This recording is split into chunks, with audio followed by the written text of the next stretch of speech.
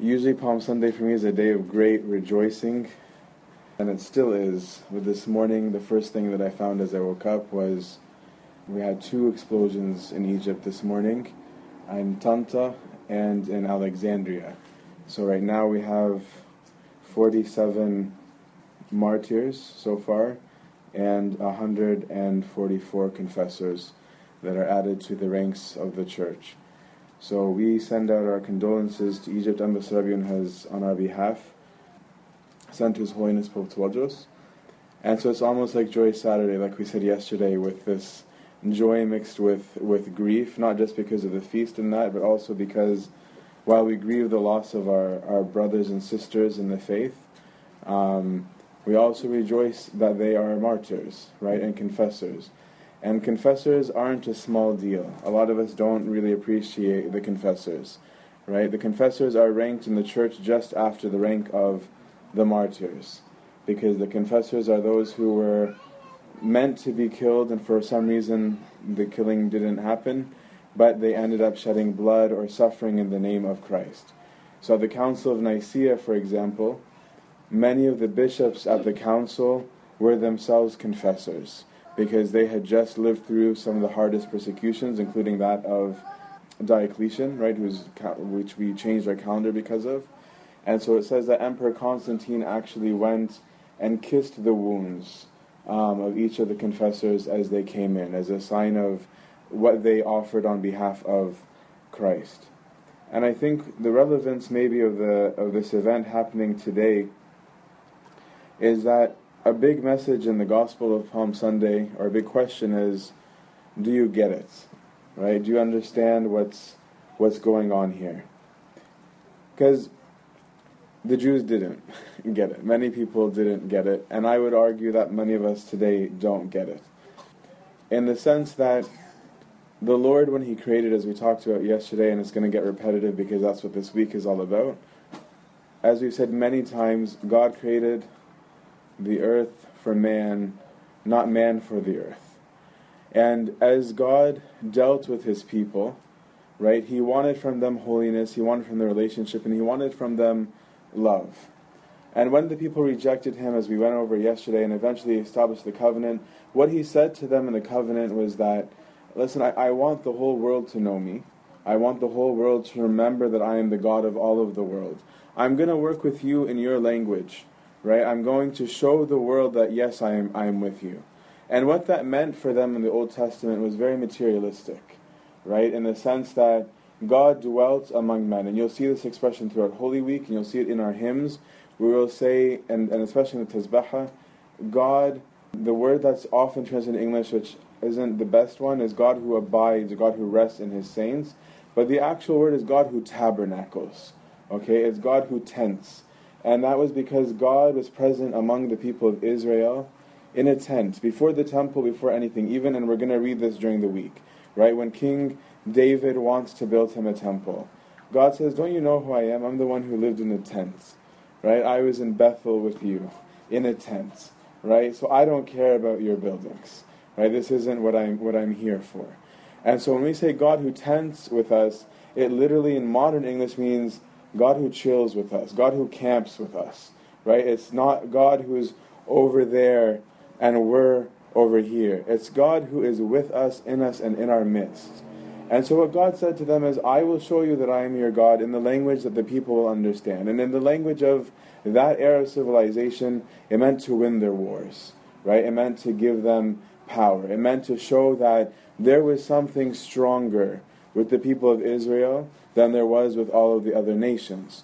And we see this to be true, right? Even when we read about the captivity later on in the week, you'll see that when they're leading the Israelites astray, one of the Babylonians says to the Israelites, you know, we're afraid of your people because of your God, but it's your God. Your God has delivered you into our hands. They didn't even say, oh, our God is greater than yours. They said, your God has delivered you into our hands. Right? This was the power of their God. The problem was that the people still forgot the point of the law. They didn't get it, right? So they thought, because they requested a king, right? When they asked for Samuel to anoint for them a king, and Samuel gets really upset, and God says, just give it to them. they were looking to be more secular. They were looking to have more of the signs of success and wealth that the world had. Other nations had kings, so they said, well, we want kings too. And the Lord said, fine, right? He said, that's fine. Just keep the covenants, okay? I don't mind this, right? In fact, I will even bless it. I will pour holy oil and anoint your kings. That today is equivalent of anointing a bishop, right? And he said, I will accept this. I will work through what it is that you're asking from me, so long as you continue to keep the covenant, so long as you continue to keep my word. But they didn't, right? They didn't get it. And so as they broke the covenant, the Lord did eventually finally say, have it your way, right? He didn't say, I don't care about you. He didn't say anything nasty. He just said, no, take it. Like, if that's what you want, take it and go, right? I'm not going to fight your wars. I'm not going to do these things for you. I've been doing it with nothing in return from you, but now I'm allowing you to have your way. And so when they came back, for 400 years, as we said at the Feast of the Nativity and the Annunciation, there was no communication, right? God just shut down, right? There was no talking. There was no judges. There was no prophets. There was nothing. From the building of the temple to the coming of the Lord, there was nothing. And so now we see this build-up in the people where what they thought the Messiah was going to do, because they didn't get it, because they thought it was about the riches, when it's not about the riches. They thought that this Messiah that was going to come was going to be a Messiah who would come and restore the nation of Israel. And this is why they were very confused, because they thought this guy is going to come, whoever this guy is prophesied about, this guy is going to come, he's going to rebuild the temple, bring it to its former glory, right? He's going to kick out the Romans. We're not going to be occupied, and all of these battles that we read about in the Old Testament, that's going to be us all over again. We're going to take over the world. And so God's like, you don't get it, right? And he keeps on showing it over and over and over, right? He's born of a poor virgin, right? He is born in a manger. He comes to Jerusalem riding on a donkey, right? A god of war or a worldly king, right, should be coming in on a chariot, right? He should come in with his horsemen and his chariots and this dramatic display. Whereas our Lord sent two guys, right, to Jerusalem ahead of him and said, just tell the guy we need the donkeys, right? And he was humble even in this, that he is subjecting himself to people, because in the way that it's written, it was actually God sending almost a password through the disciples, because he knew that the people were planning to kill him. So he says, don't even tell them it's the Lord, right? Don't tell them that it's the Lord Jesus. Don't name me, right? He just says, tell them the Master has need, right? So that was like understood, oh, that means that Jesus is coming, because he knew that wherever he went, the crowds were going to come. Because we see in this build-up that what happened yesterday on Lazarus Saturday, even though it was good news, it made a lot of people angry, right? For some reason, they weren't happy that somebody could raise the dead. They were very angry because they didn't get it, right? They were very upset. And so they said, as we read last night in Asheya and Vespers, right, that the Jews started to plot to kill even Lazarus, right? Not just the Lord. It was like, no, let's also kill Lazarus. And that mood was so clear that Thomas, I read it sarcastically, when our Lord tells them before going to Bethany, Lazarus is dead, right? Thomas almost, it sounds sarcastic in the scriptures. I need to verify that. Where he's like, let's also go so that we can die, right? Where he has this understanding of like, this is not good, right? We're not going into like cheers and happiness. We're going into a mob, right, that wants to destroy us. And so when he arrives, right, he fulfills the prophecies. And there's multiple prophecies that are being fulfilled in our Lord's coming in to Jerusalem. There's a specific prophecy about coming on a donkey, right? And there was specific prophecies about the people crying out to say Hosanna. But there's a weird thing that goes on in this scene that not everybody might get at first glance. There's an Anglican writer that put it really well. What's happening in this scene is almost like having a Christmas tree with Easter eggs around it. Because the waving of palm branches and the cutting of palm branches wasn't a new thing for Israel. It was something that they had done before and in recent history for them. It was done when Joseph Maccabeus, delivered the temple out of the hands of the pagans that had taken over the temple. And this is what the Jews celebrate as Hanukkah. And when he returned victorious to the city, this is what the Jews did. They cut the branches and they laid it out in front of him to hail him as this hero and king and conqueror who could slay their enemies. And at the same time, this week was supposed to be about Passover, right? Which was supposed to be about the Paschal Lamb, right, coming through. And so the Jews were actually mixing two feasts together, and they were right, but they didn't get it, right? Because he was going to deliver them from the hands of their enemy. It just wasn't the Romans, right? He was going to deliver them from death, even as it happened in Passover, only it wasn't from this physical death that we were going to be redeemed. It was from our spiritual death. It was from the tyranny of death over us, right? That he was going to be bringing to us the resurrection. And as a consequence, not everybody who gets it will follow him. Because those who followed him for the wealth, those who were saying Hosanna because they saw that 2 days ago he raised people from the dead, right? Those who maybe were among the 5,000 men and the thousands of wives and children who were fed.